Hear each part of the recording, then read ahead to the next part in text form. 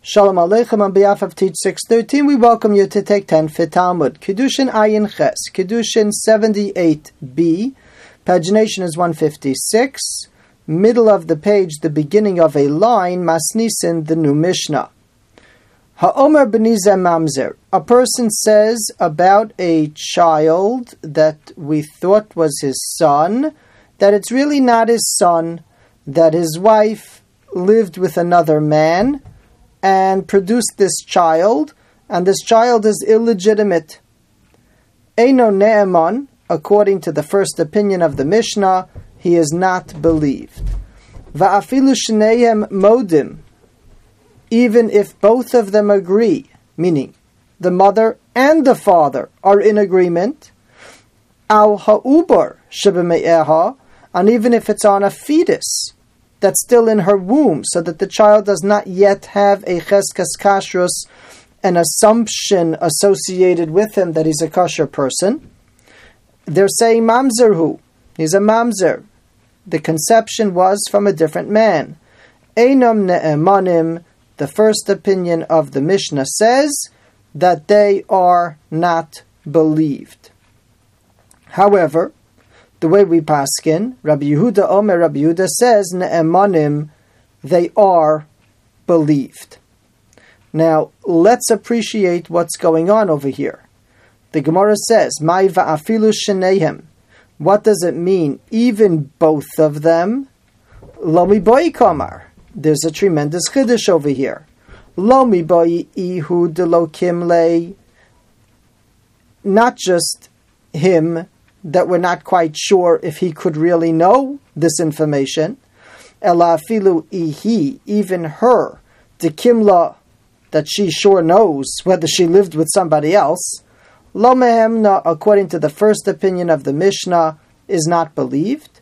V'lo miboi, and even a step further, heicha de isle chazaka de kashrus de lo mehemni, they're not believed when the child is already born and has a chazaka of kashrus. We thought everything was fine.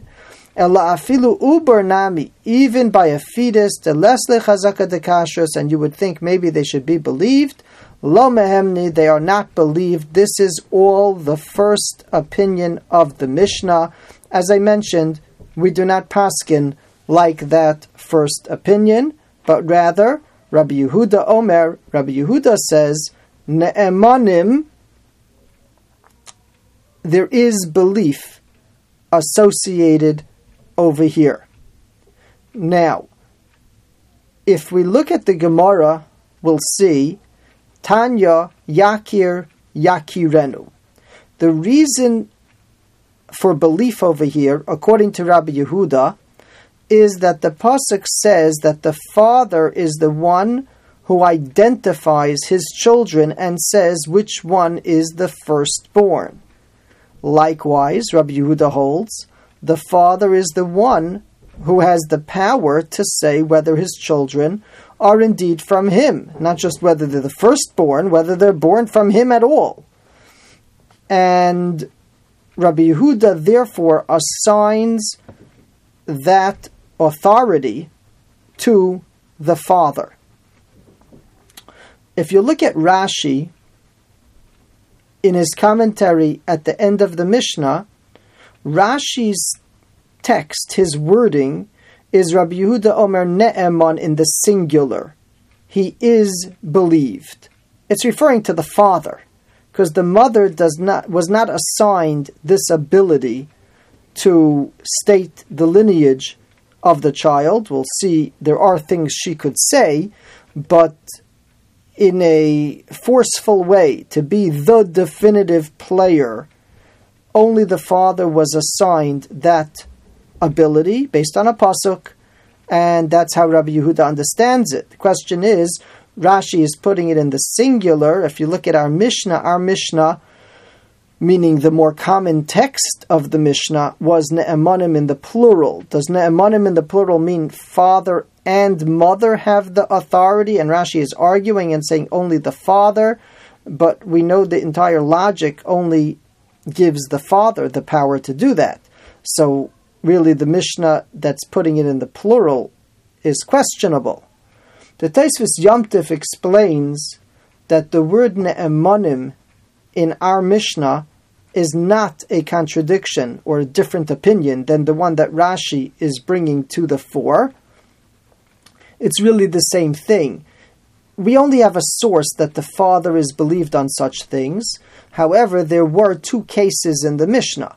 One case in the Mishnah was when the father is talking about his son already born, and the next case in the Mishnah was when the father and the mother, whatever, but the father is talking about the fetus. So you have the son case and the fetus case, and that's why ne'emanim in the plural is being used. It's talking about both cases of the father saying a statement about a child.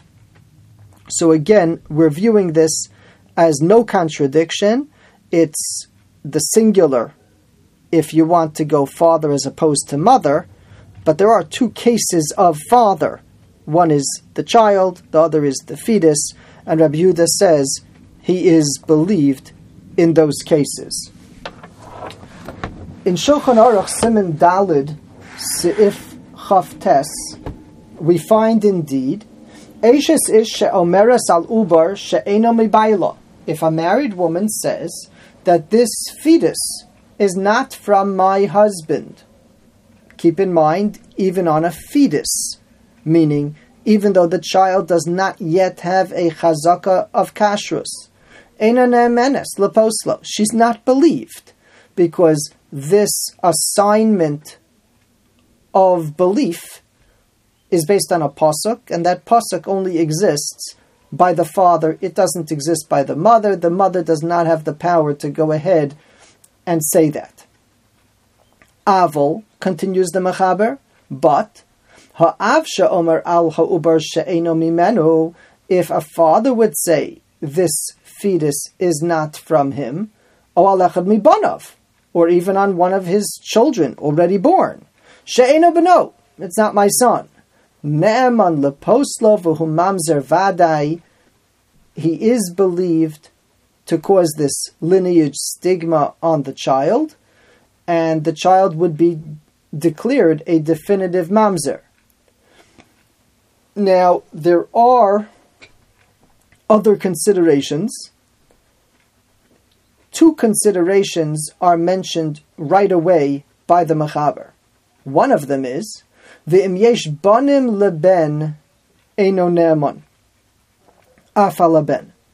If that child already has a child, then he's not believed on the child, because this belief that's assigned to him is only on his child, not on his grandchild, and therefore, if by saying something about the child, there will be an immediate ramification to another person about whom he is not believed, then the belief isn't going to take hold, and he's not going to be believed even on his son.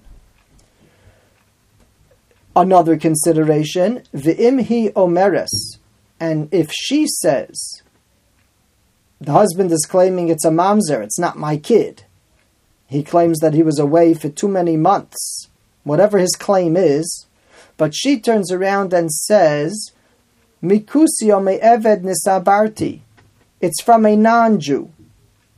Realize that a non-Jew living with her is a biological way to produce a child, but it is not going to produce a mamzer stigma.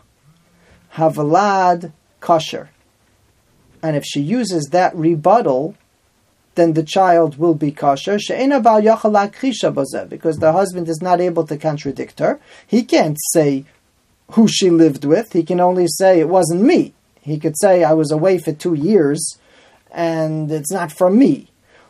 But if she responds how she became pregnant in a way that would not produce a mamzer, because that relationship that she had, even though she's a married lady, but this relationship doesn't produce mamzer, so then that would be an effective response to save the child's status.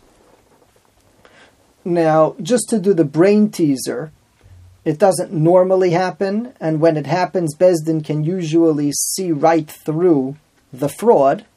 But if you had, Hashem protect us, a terrible fallout in a marriage, and the husband wanted to be really nasty and disgusting, and make a claim that a child that the mother got custody of is not his child, and he starts making up a story that will make a stigma on the lineage, it's interesting that if the mother of the child knows that the husband, former husband, is lying and just being nasty and disgusting, she has an interesting response that she could make. She could say, if you claim it's not your kid, well, the kid is from a non-Jew then. And that would save the lineage of the child.